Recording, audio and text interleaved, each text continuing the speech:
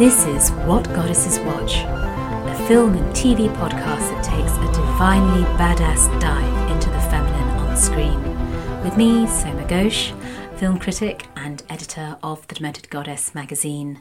Welcome to the Asta Neilsen Special, a fascinating character, bizarrely largely forgotten, the greatest of the silent film actresses. There is a season at the BFI Southbank in London, running till mid-March, curated by Pamela Hutchinson, called In the Eyes of a Silent Star. But I'll also mention at the end other places where you can snuggle at home and watch some of these films, in which you'll see audacious technique, a woman who challenges gender norms, and who was so famous in her own time that she was called simply the Asta, with her photograph pinned up by soldiers on both sides of the First World War. Greta Garbo, who worked with her, said that given Asta's range and versatility, compared to her, I am nothing. And when we look at Asta, and of course looking is very much what we do when we watch silent movies, the face, the gesture, the body becomes all important. You find not a conventional dreamy poser, a pretty tormented waif, like you see in so many of the very simple melodramatic silent movies, but instead a glowering vivacity like a tiny midnight sun. And although the BFI season is named after her eyes, for me it's Asta's body that completely leaps out of the frame, this skinny dancer's body that is quiveringly, wildly alive. Like Dietrich, who made The Blue Angel as a mother at 28, Asta was a 29-year-old single mother when she made her debut in The Abyss. And her age shows: the little double chin, the hard-working, wiry body, the bony, worn intensity of her. This is not a woman in first bud. And whether it's this maturity or life experience, given that she became a single mother at the age of 19, her characters typically are acted with grown-up nuance. There's also often, and certainly in the films which we're going to be discussing, an unapologetic willfulness about her characters. We'll see it in The Abyss from 1910, in The Black Dream from 1911. We'll also be talking about cross-dressing, androgyny and gender queerness in her films The ABC of Love and Hamlet. Going back to those first two films, The Abyss and The Black Dream, in which she plays a music teacher turned circus dancer in The Abyss and a burlesque horsewoman in The Black Dream. These are roles of artists or artistes who exist outside the normal sanctions of society. And that was Asta. She chose characters with an unbounded sexuality, independent of society's disapproval. They choose their preferred man. Her characters have sex outside marriage. But at the same time, she doesn't fall into those stereotypes of the vamp, for example. So she falls in lustful love in an instant, or her characters do, but she's not incontinent, she's loyal, and even when other lovers might promise wealth or security, Asta clings to her instinctual preference. She might be judged a slut, but an honest one. Asta Neilsen redefined who and what a woman could be on screen. And in this she was helped by her partner and later husband, Urban Gad, director of The Abyss and of The Black Dream. You can compare their partnership and chemistry perhaps to Marlene Dietrich and von Sternberg, who also made films that pushed at social hypocrisy around the sexuality of women particularly. In The Abyss, Asta plays a music teacher who catches the eye of the son of a vicar on the back of a tram, and after a quick bit of dating, we suppose, we don't get to see, is invited to stay with him and his parents in the country. While there, she sees the circus, and in particular is struck, literally she is rode at by a cowboy who rides at her on his horse. And playing foreshadowing perhaps the male role in Marlene Dietrich's Blue Angel. She's completely smitten and sexually overwhelmed and rides away with him to what she hopes is her happiness, but turns out to be exploitation, jealousy and despair. There are gaps, both literally as the film has been damaged and in Asta's portrayal of this music teacher, whose attitudes and responses often feel ambiguous, but in fact, ambiguity and a life beyond the plot is at the core of many of Asta's creations.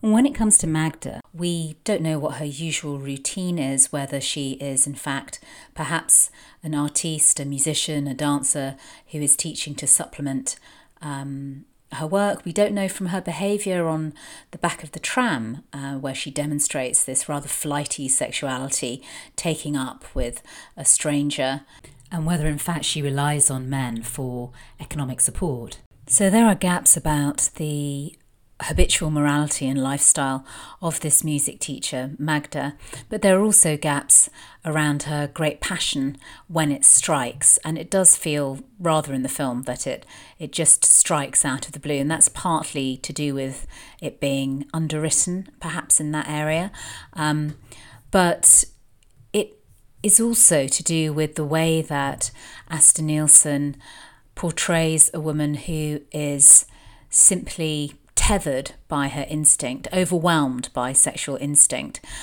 so that despite the behaviour of her lover, Rudolph, played by Paul Rumert, with solid, beefy sullenness, and Robert Dinison as Knud, Magda's fiancé, is also extremely credible with his soulful, worried-faced and his tendencies towards primness, which of course leaves him completely helpless when Magda faces her ultimate disaster. So there are two men here, and love triangles are a recurring theme in Asta's films, adding to the ambiguity of her characters and also suggesting that it's honesty about a woman's sexuality, the complexity of it, that brings freedom not only for women but for the world. All of this longing, this perversity comes to a head in the visual climax of the movie. So this is, in some ways, it's a film that goes about at a satisfying headlong pace. You won't be bored watching it, but then suspends itself as if hypnotised in a dance scene so notorious that it got the film censored in Norway and Sweden, and is often referred to in Asta Neilsen film history circles simply as the dance. The stage is literally swept clear, since this is a theatre in which Magda and Rodolphe are performing at the height of their work together at a time when their marriage is falling apart. It is swept clear for 3 minutes of a succubus scene in which Magda, played by Asta of course, lassos and grinds against her man in serpentine abandonment, which is also from beginning to end energised by a malevolent triumph that, in fact, as we're shown, Magda is far from enjoying in her marriage. So it's a double fantasy for the woman and for the audience who see her in a particular way. With her skin-tight, silky dress over her shuddering flanks, she withdraws even here from the overt look at me vamp, and instead there's a moment where she's grinding against her bound and indifferent cowboy, where she doesn't care whether or not he's responding. It's the pleasure that she is enjoying. It's this woozy endorphin rush, which is the only explanation for what Magda has done in her life. But although the dance has become arguably the most famous scene from The Abyss, it's packed full of fascinating, painterly, sick, scenes. I say 6 scenes because I'm reminded of one of my favourite scenes is of the drunkard cowboy and his friends drinking at Magda's expense in an outdoor cafe under a spring or summer tree, and it's like a sick Monet. And indeed you could say that the dance as well, you can see the dance as being influenced by Toulouse-Lautrec.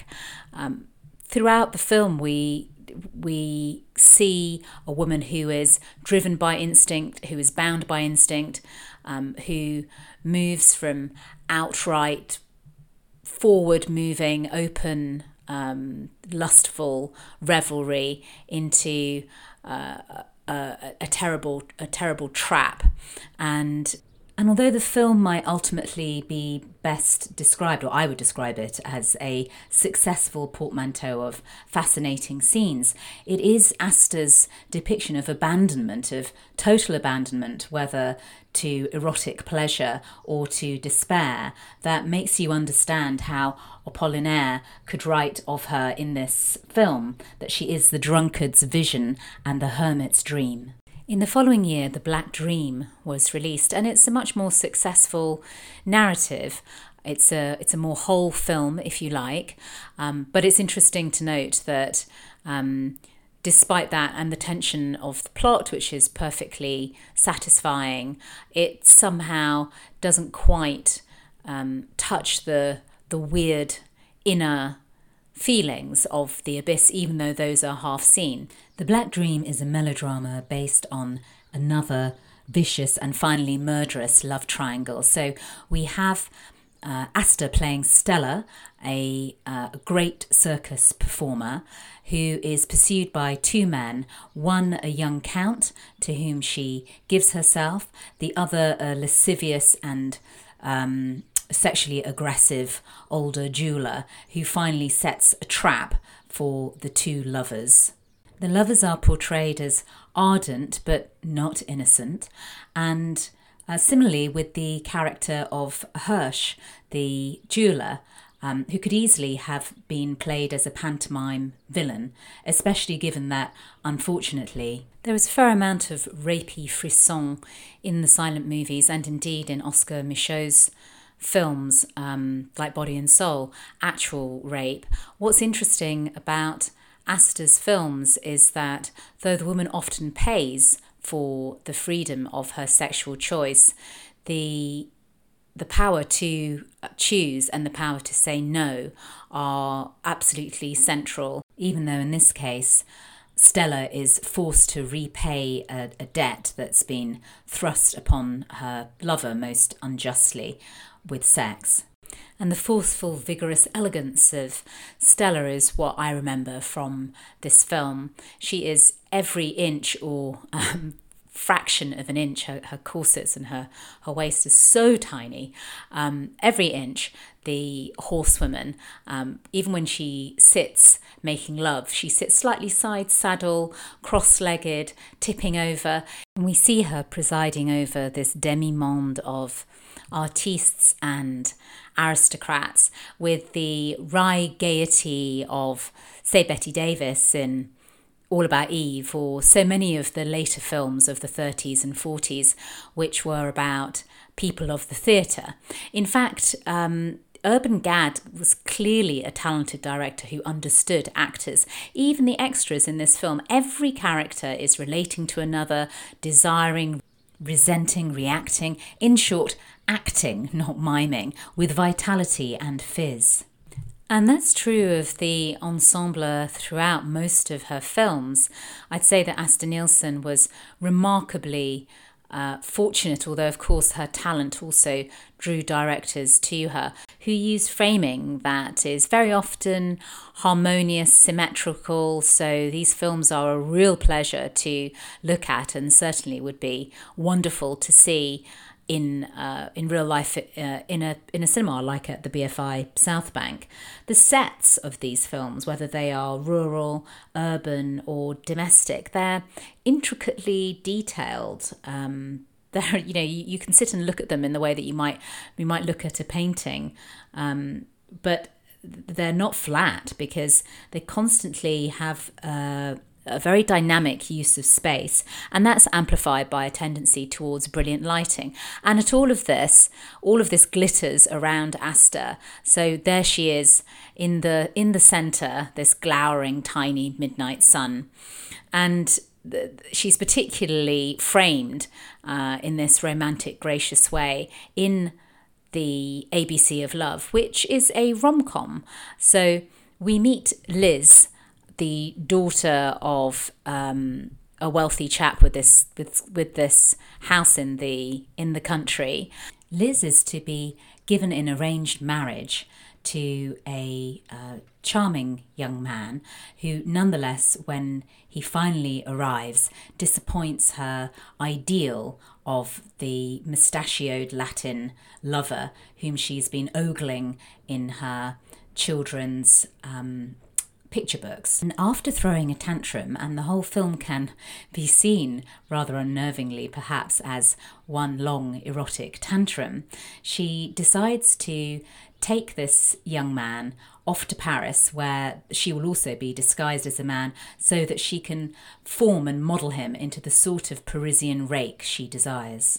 So this is, if you like, a country house romance that gets rather bent, with plenty of jazz spirit, with the Jazz Age's interest in androgyny and a forthright female sexuality.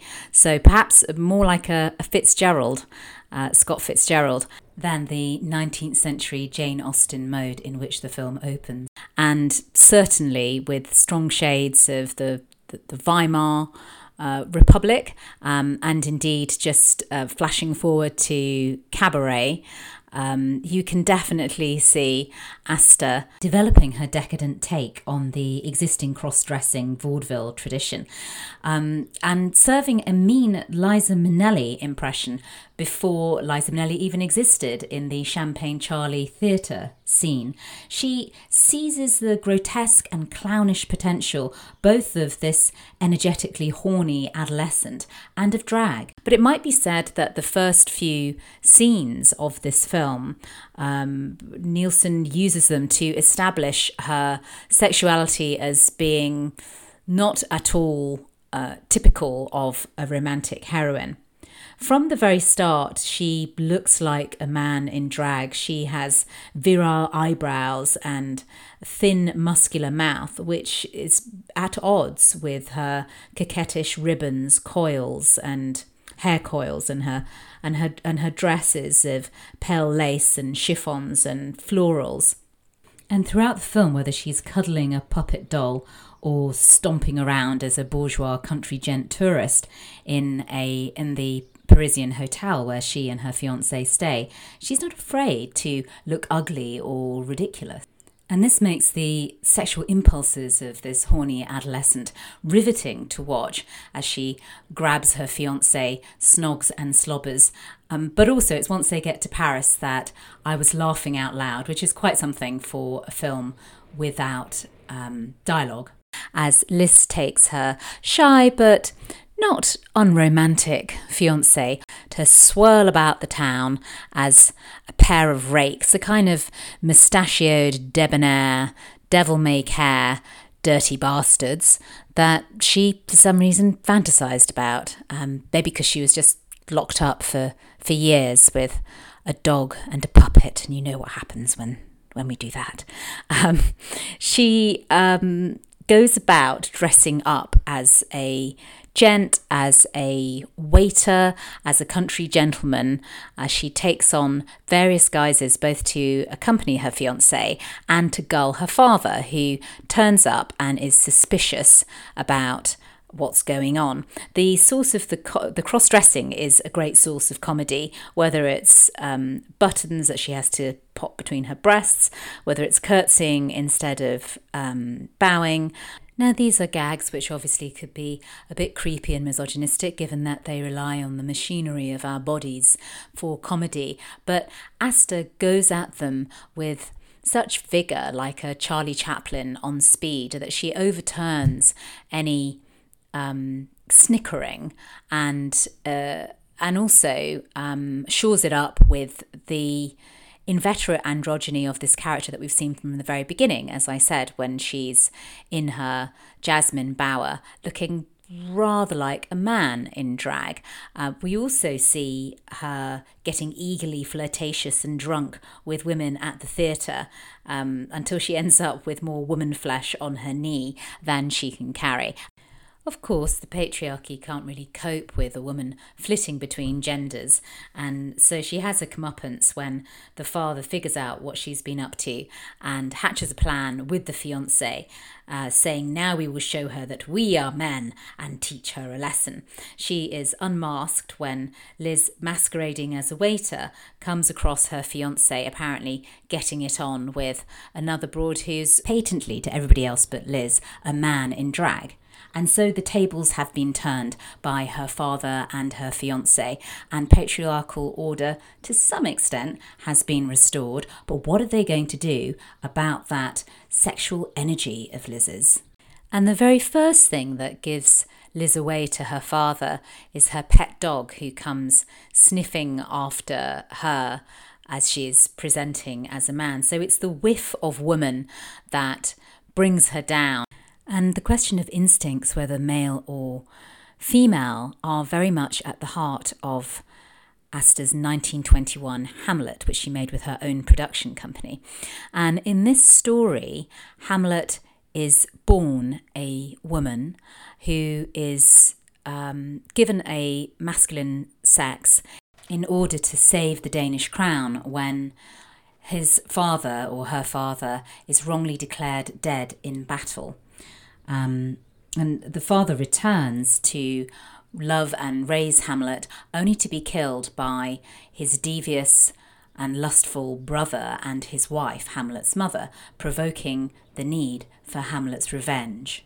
Hamlet is in love with Horatio, his best friend from university, and this is really the hot, molten core of Asta's portrayal of Hamlet, this gender-bending tragedy. Is what makes Hamlet so unpredictable. Hamlet woos and seduces Ophelia in order to keep Ophelia and Horatio from getting together. It is still a revenge tragedy as in Shakespeare's version, but states at the opening that it's drawing its story from the myths behind that version, and also from a book by one Yale professor, Vining, who wrote in his book The Mystery of Hamlet, The Old Problem, that we could understand Hamlet better if we accepted that Hamlet was a woman. And of course, to us now, it might seem beside the point, the question of Hamlet acting according to his gender or not. But it is interesting that Hamlet is, of course, one of the roles, perhaps because it is arguably one of the greatest of Shakespeare's roles, that has been repeatedly played by women. Fanny Furnival was the first female Hamlet, as far as we know. That was in Dublin in 1741. And the line of female Hamlets includes, of course, Sarah Siddons, Sarah Bernard, and Garbo. But Asta is not just a woman playing a typically male role. She is a woman who is playing a woman who is performing a male role, who is hidden within this outwardly male body. And this hiding and this pressure and this movement between the genders is what gives her Hamlet an erotically charged quality. So bringing death and lust and revenge very close together. So in a scene like the Players scene, where Hamlet brings in theatrical performers to replay the murder of his father and catch Claudius out, Asta is writhing and crawling delightedly with grim, malignant, eroticized glee towards Claudius. She's hungry for his secret to be out, obviously reflecting her own need for her secret to be out, a secret that sickens and sickens her throughout the film. And typically in her physical gestures, she uses her whole body to emulate the asp that Claudius used to kill her father and to express this poison within herself. And I suppose if you think back to the 16th and 17th centuries when Shakespeare was writing and then when audiences were seeing Hamlet, the expectation was for a man, for a prince, to get on with it and do the killing and avenge his father in a revenge tragedy. So one can understand that perhaps there was a perplexity. And it's a problem that Asta here approaches in a different way to the ABC of Love or the other rom-coms that she did, cross-dressing. In the ABC of Love, the tendencies that are typically seen as masculine, the sexual avidity, the forthrightness, are encapsulated early on, as I said, as she appears a bit like a boy or a man in drag. But here, Hamlet doesn't choose to perform a gender in order to secure the object of his love or her love. Instead, he is assigned a gender, if you like, at birth by his mother and taught to secret the true nature of his sex.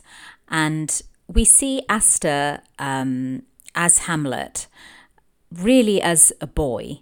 There isn't that sense of the carnivalesque which there is in her Pants films, and which was more in keeping with the vaudeville music hall tradition of good old family fun of somebody pretending to be of the other gender, something a little bit fruity on a Sunday matinee to have a giggle over and a joke that you were all in on.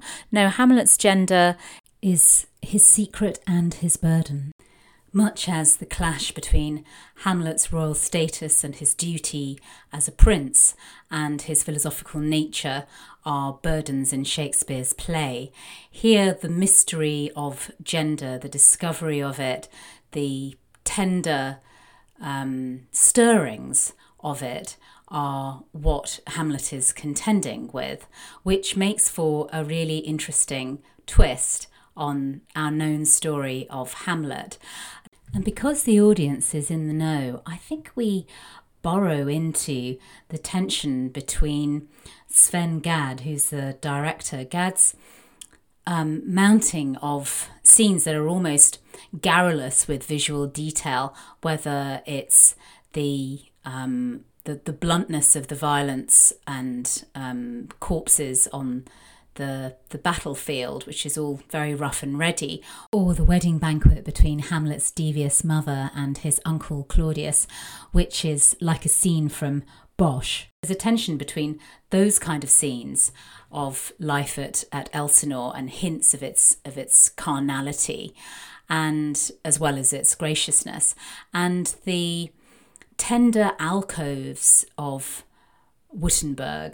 Here at the university, Hamlet is in the company of other young men, with Fortinbras from the Prince of Norway, with Laertes, who will become his enemy ultimately, the son of Polonius and of the brother of tragic Ophelia, and of course his best friend Horatio, with whom he falls tenderly in love. And this place, Wittenberg, is wonderfully constructed within this film as a place of interiority and retreat. And even when the students are mucking about in the lecture hall, they're shielded almost within this stony, insulated womb. And it's a place where the atmosphere is naturally homoerotic.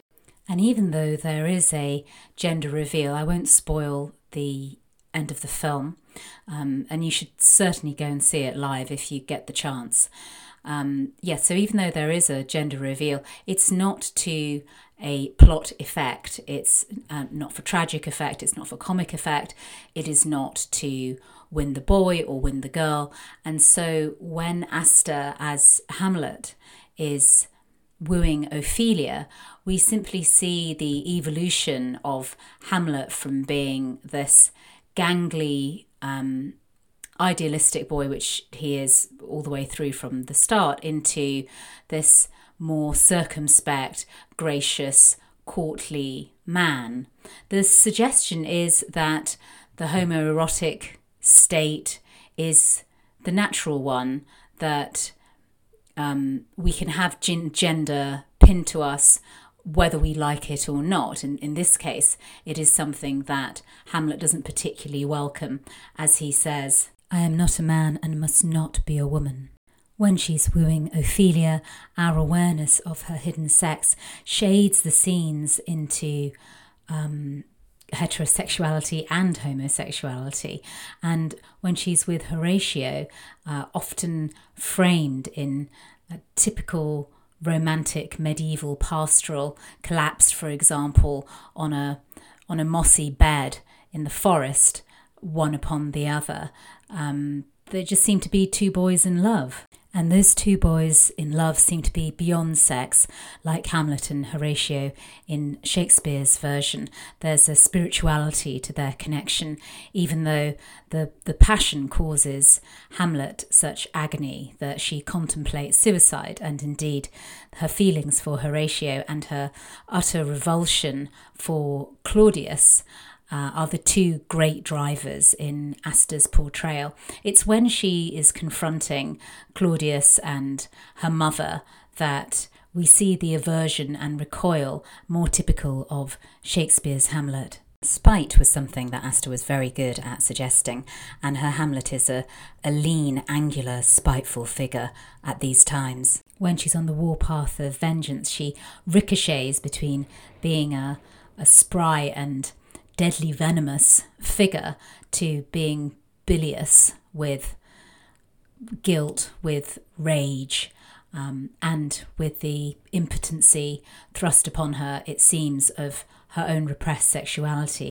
And in that mode, it might be said that Asta's Hamlet is one of the most malicious, sick and tricksy. But ultimately, because the closeting of sex and the diaphanousness of gender is so central to the plot, and to Asta's masculine approach, sinuously worming between these layers of gender, that for all its passion and the nausea of selfhood and volition, what touches me most about her portrayal is the reclusive Hamlet, the Hamlet who obviously is very much not only in the closet, but to give us a Freudian reading of Shakespeare, in his mother's closet. It's his mother's doing, but one who conflates not just boy, girl, man, woman, but the deeper mysteries of sex, gender, selfhood, and existence itself. And I hope you enjoyed that introduction to this astonishing artist. You can see the films of Asta Neilsen in the season In the Eyes of a Silent Star, curated by Pamela Hutchinson at the BFI Southbank in London until the 15th of March. And you can also find some of these films on YouTube and Vimeo. But the most fantastic resource which is available for you to stream online is Danish silent film. They are at stumfilm.dk. You'll find these films and some of these films and many more silent film wonders. And this podcast is typical of some of the feminist film history podcasts that are available, many more than are available just publicly, to our members on patreon.com/What Goddesses Watch. We'd love you to join us as a member. You get exclusive podcast to boost your feminine multicultural film history. You get advanced listens, fabulous merch starring you as a goddess on What Goddesses Watch, and so much more. So join us on patreon.com/What Goddesses Watch, or go to our page on rss.com. Maybe you might be listening on that right now, and hit the donate button. This has been me, Soma Ghosh, for What Goddesses Watch, which is produced by me and audio produced by Quiva Lavelle, with music by Penelope Traps.